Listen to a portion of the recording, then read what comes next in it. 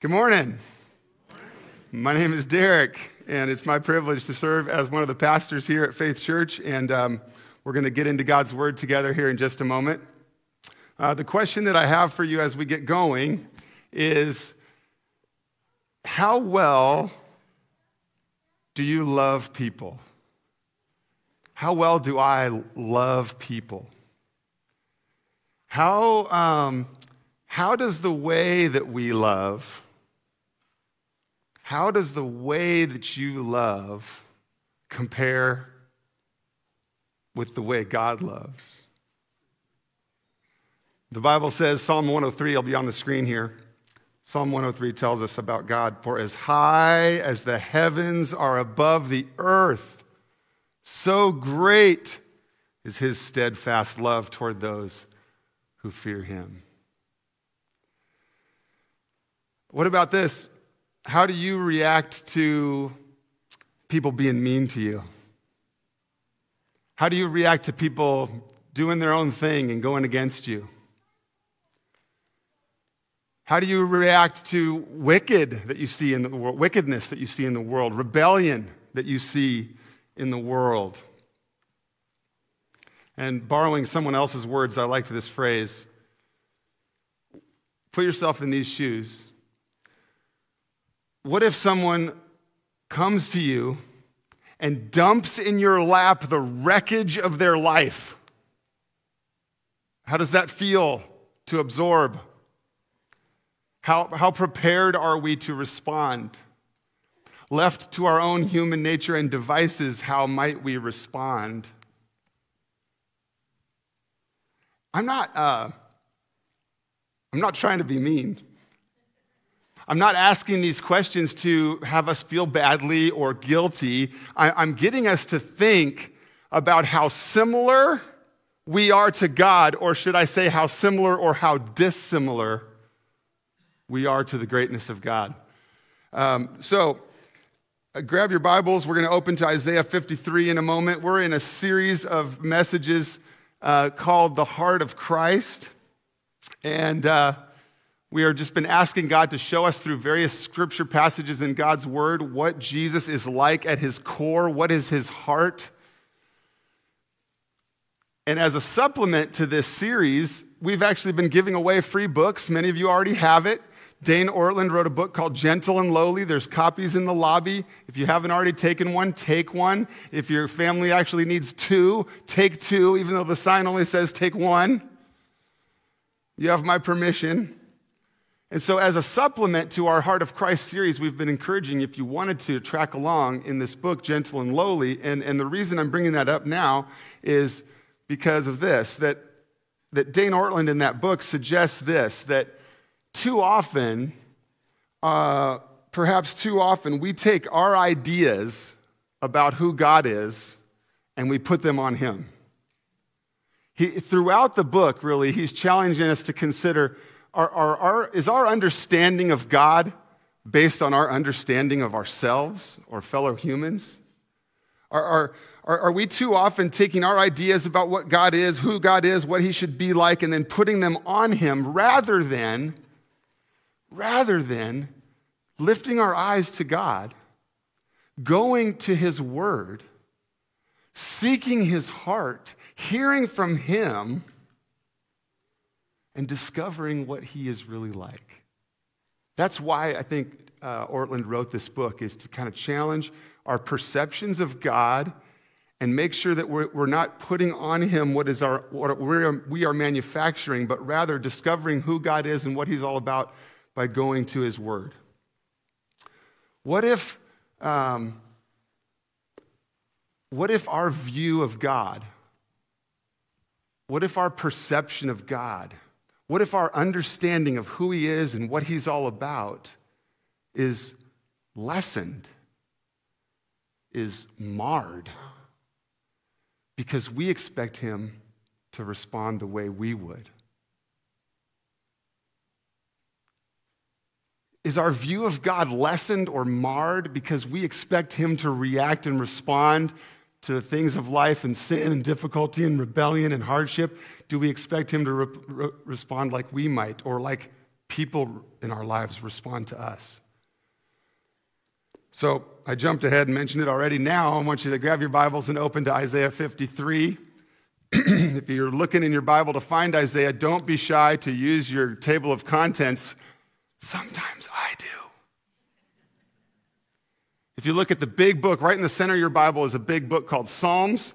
Flip through the middle of your Bible, find Psalms, and then take a right about 3 or 4 books, and you'll find Isaiah. Isaiah was a prophet of God that wrote before the time of Christ. So I want you to be in Isaiah 53 with us here in your Bible on your lap or on your device in your Bible app.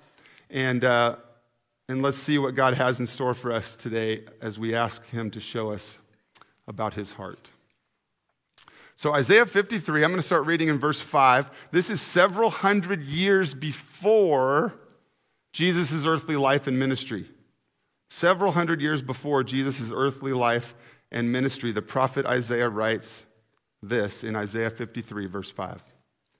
But he was pierced for our transgressions. He was crushed for our iniquities. Upon him was the chastisement that brought us peace. And with his wounds, we are healed. All we, like sheep, have gone astray. We have turned, every one, to his own way. And the Lord has laid on him the iniquity of us all. This is the prophet Isaiah foreseeing and prophesying about the servant of the Lord, the coming Messiah, the promised rescuer. And if you move down there to verse 12, maybe halfway through verse 12, I'll pick it up here.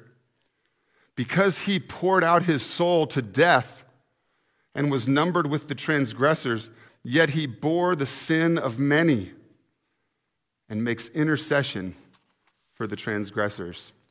Several hundred years later, this prophecy is, of course, fulfilled in the person of Jesus Christ. This promised rescuer, this coming Messiah, this servant of the Lord that Isaiah speaks of and describes, is fulfilled in the life of Jesus, the Son of God, come to be with us, sent by God the Father into the world to seek and save the lost, to bring light into darkness, to bring people out of death and into real life. The gospel is the spectacular news that God rescues sinners like you and I through the life, death, and resurrection. The gospel is the spectacular news that God doesn't leave us where we are in our rebellion and sin, but pursues us and comes after us. And because of Jesus' perfect life, his sacrificial death on the cross, and his victorious resurrection from the dead, because of that, you and I can have life too. Life now and life forever. Romans 5:8 tells us about God's love for us. Romans 5:8 reminds us that God demonstrated how much he loved us in this, that while we were yet sinners, God loved us so much, he demonstrated how much he loves us by saying, while you were still in sin, Christ died for you. And that demonstration of God's love is just as evident in our Old Testament passage this morning, in Isaiah. Look with me now to chapter 54. If you're still, hopefully you have your fingers still in God's word there. Turn now to Isaiah 54, verse 10. I'm about halfway through verse 10. Isaiah 54, verse 10. But my steadfast love shall not depart from you, and my covenant of peace shall not be removed, says the Lord, who has compassion on you. Now look to the beginning of chapter 55. Chapter 55, verse 1. Come, everyone who thirsts, come to the waters. Move with me down to verse 6. 55, verse 6. Seek the Lord while he may be found. Seek the Lord while he may be found. Call upon him while he is near. Let the wicked forsake their way, and the unrighteous man his thoughts. I liked this note from my study Bible. about the chapter 55, verse 1. It says, "Come, everyone who thirsts." And the note in my study Bible said, "Thirst is not a problem, but an opportunity." Come, everyone who thirsts. Thirst is not a problem. Spiritual need, desire to know God is not a problem. It's an opportunity to quench that thirst. This is a universal need. This is universally true across humanity.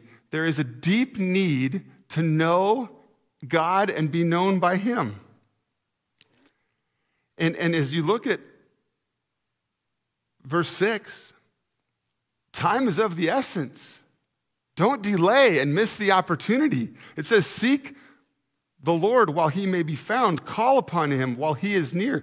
God loves and pursues and has provided a way of rescue through the life, death, and resurrection of Jesus. Don't delay. This offer is for all who call on the name of Christ.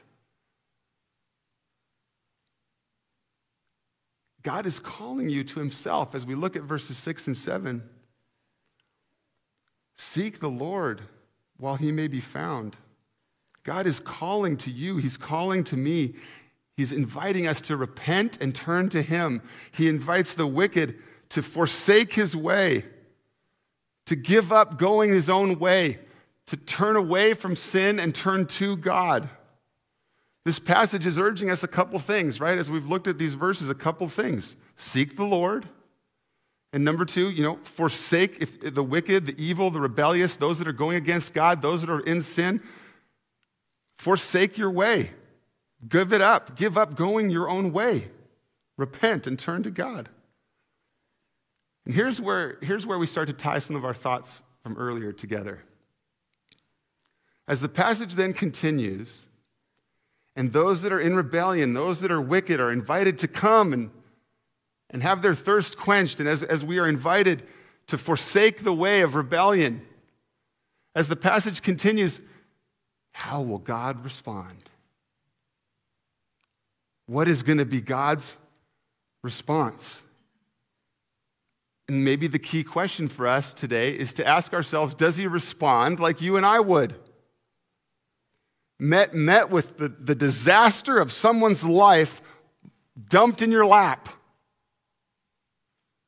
Dumped, in the face of their rebellion and wickedness, and knowing what they've been done and knowing how they've gone against you. Is our expectation that God would respond as we would? Perhaps if we're not careful and in our flesh and in our humanity, perhaps we would respond with disgust and holding people at arm's length and being appalled by their behavior and wanting no part of that, or perhaps thinking you're not worth it to me, perhaps being too busy to help. And the challenge is whether we've put that on God or whether that's true of His heart. The passage continues. We want to know how God will respond. Verse 7 says, "Let the wicked forsake his way and the unrighteous man his thoughts." And what is God's response? Verse 7 continues, "Let him return to the Lord, that the Lord may have compassion on him. And let him return to our God, for our God will abundantly pardon." As we've studied the heart of Christ, the heart of God, not only in this passage today, but in recent weeks, would you say that we've heard the word compassion a few times? At the very heart of the Creator God, Almighty God, King of the universe, at the very heart of His Son sent into the world to seek and save the lost, repeatedly we look to God's Word and we ask Him to show us what is the heart of Christ. And I would say repeatedly we've seen this word. Let him return to the Lord that the Lord may have compassion on him. And let the wicked return to our God, for He will abundantly pardon. And let's continue now into verse 8. And here's where, for those that have read your Bibles, for those of you who've been in Christian circles a bit, these may be familiar verses, and we want to ask God to help us consider them this morning. End of verse 7 finishes by saying, return to the Lord so the Lord can have compassion. Return to God so that God can pardon. For my thoughts are not your thoughts. Neither are your ways my ways, declares the Lord.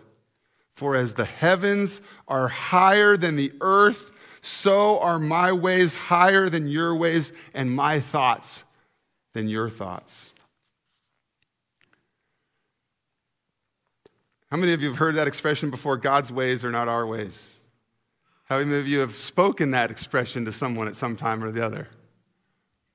I think there's lots of ways that we can consider this phrase, God's ways are not our ways. You know, certainly in the context of the passage, we might see, well, man, we got to get rid of our sinful thoughts, our sinful ways, our rebellious ways, our wicked ways, and we've got to turn and recognize that God's ways are higher, nobler, better, greater. True. I think another way that we sometimes consider that phrase, God's ways are higher than ours, or God's ways are not our ways, I think another way that we think about that often is in regard to our circumstances. I think we oftentimes look at our life and the things that are happening to us or the ups and downs that we're going through, or we look to the circumstances of someone we know, and we think about what's happening and what's not happening to them and what we think should be happening in our life or in their life and how that does or does not compare to what is really happening. And sometimes in those situations we say, God's ways are not our ways. True, and taught various places in Scripture. And so while those couple of ways of thinking about that phrase are true, in Gentle and Lowly, Dane Ortland challenges us with this, points this out, that in the immediate context of the Isaiah passage, if we look at this phrase, God's ways are not our ways, in the context, right in the passage, right in the midst of what God is talking about in Isaiah 55, Ortland points out that the emphasis seems to be on God's compassion and on how he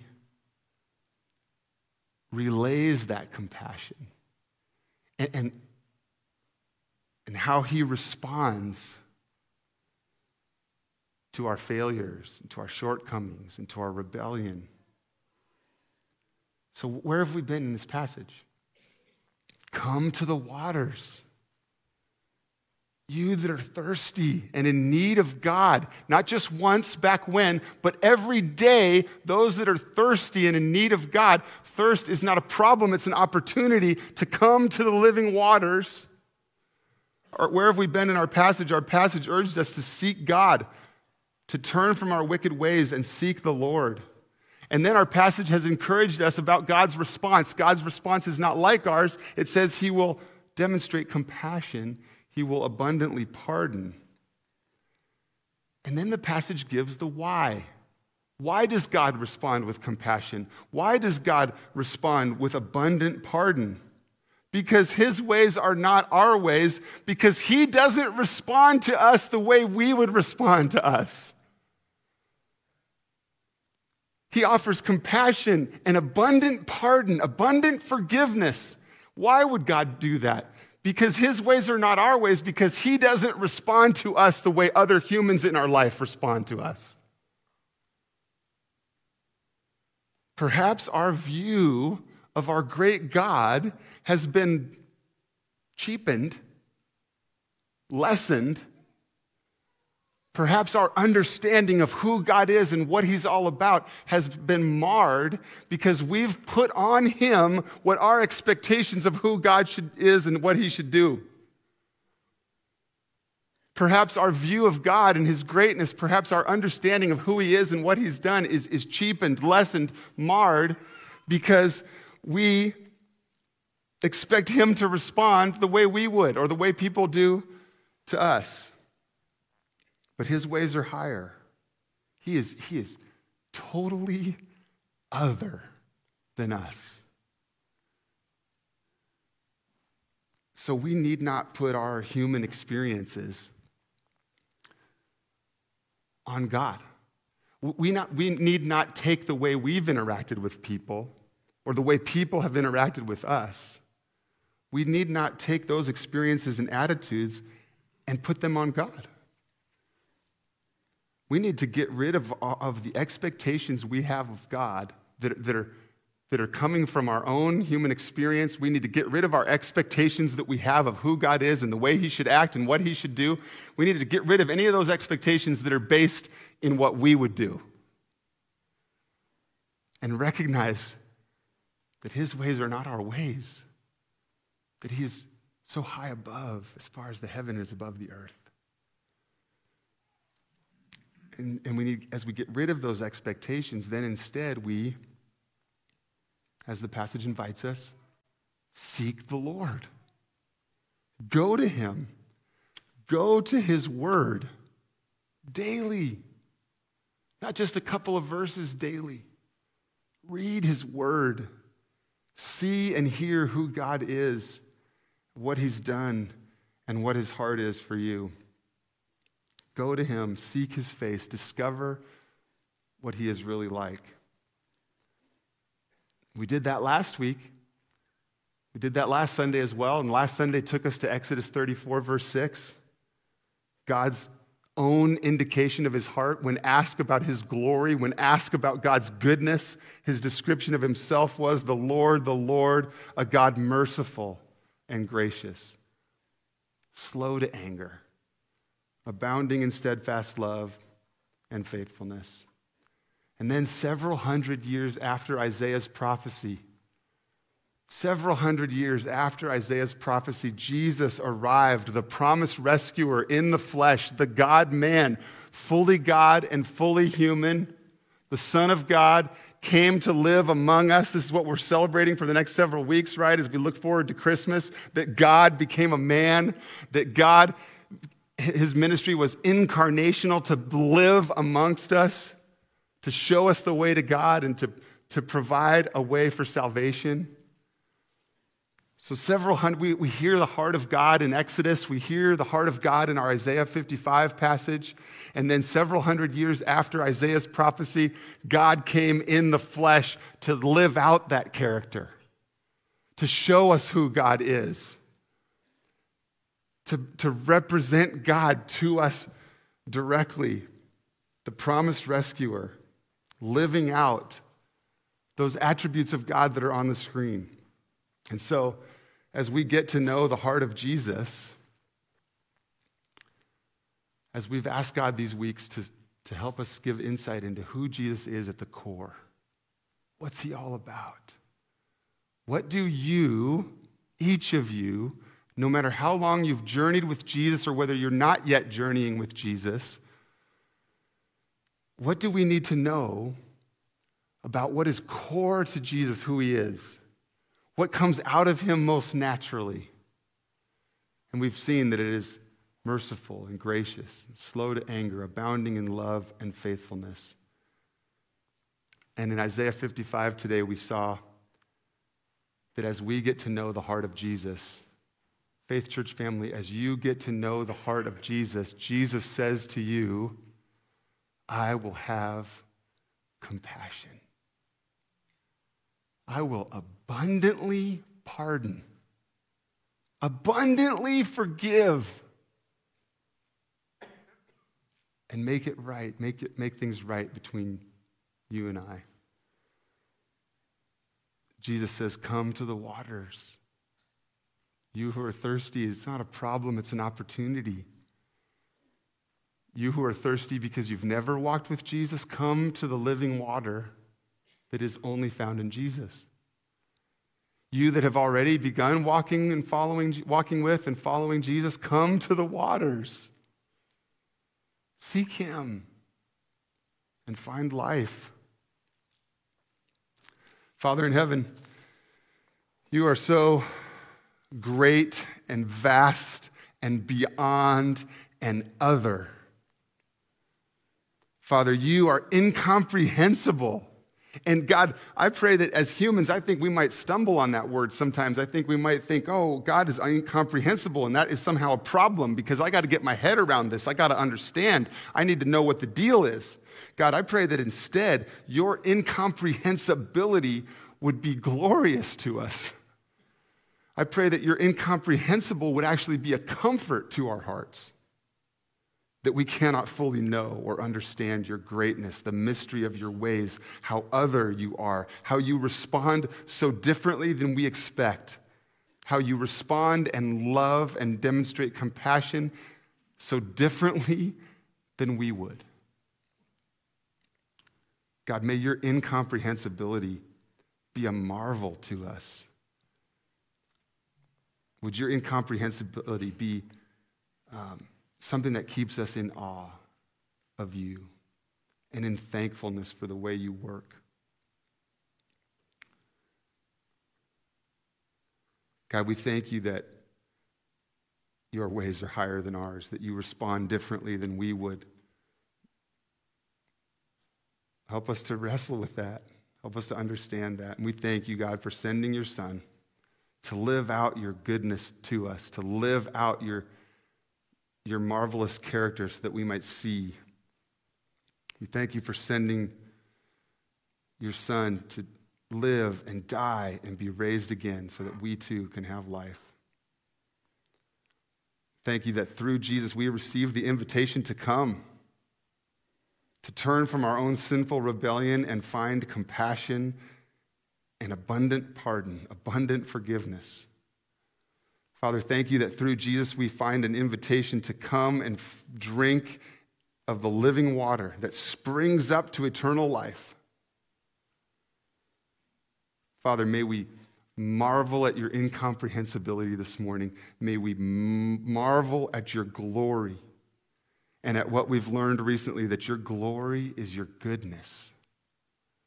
Would you adjust our perspective? Would you adjust the way we think you are? Would you adjust and take away our expectations that we falsely have put on you? And would you instead show us your glory, your goodness? We worship you now out of thankfulness for all you've done, your great love for us through Christ. In Jesus' name, amen.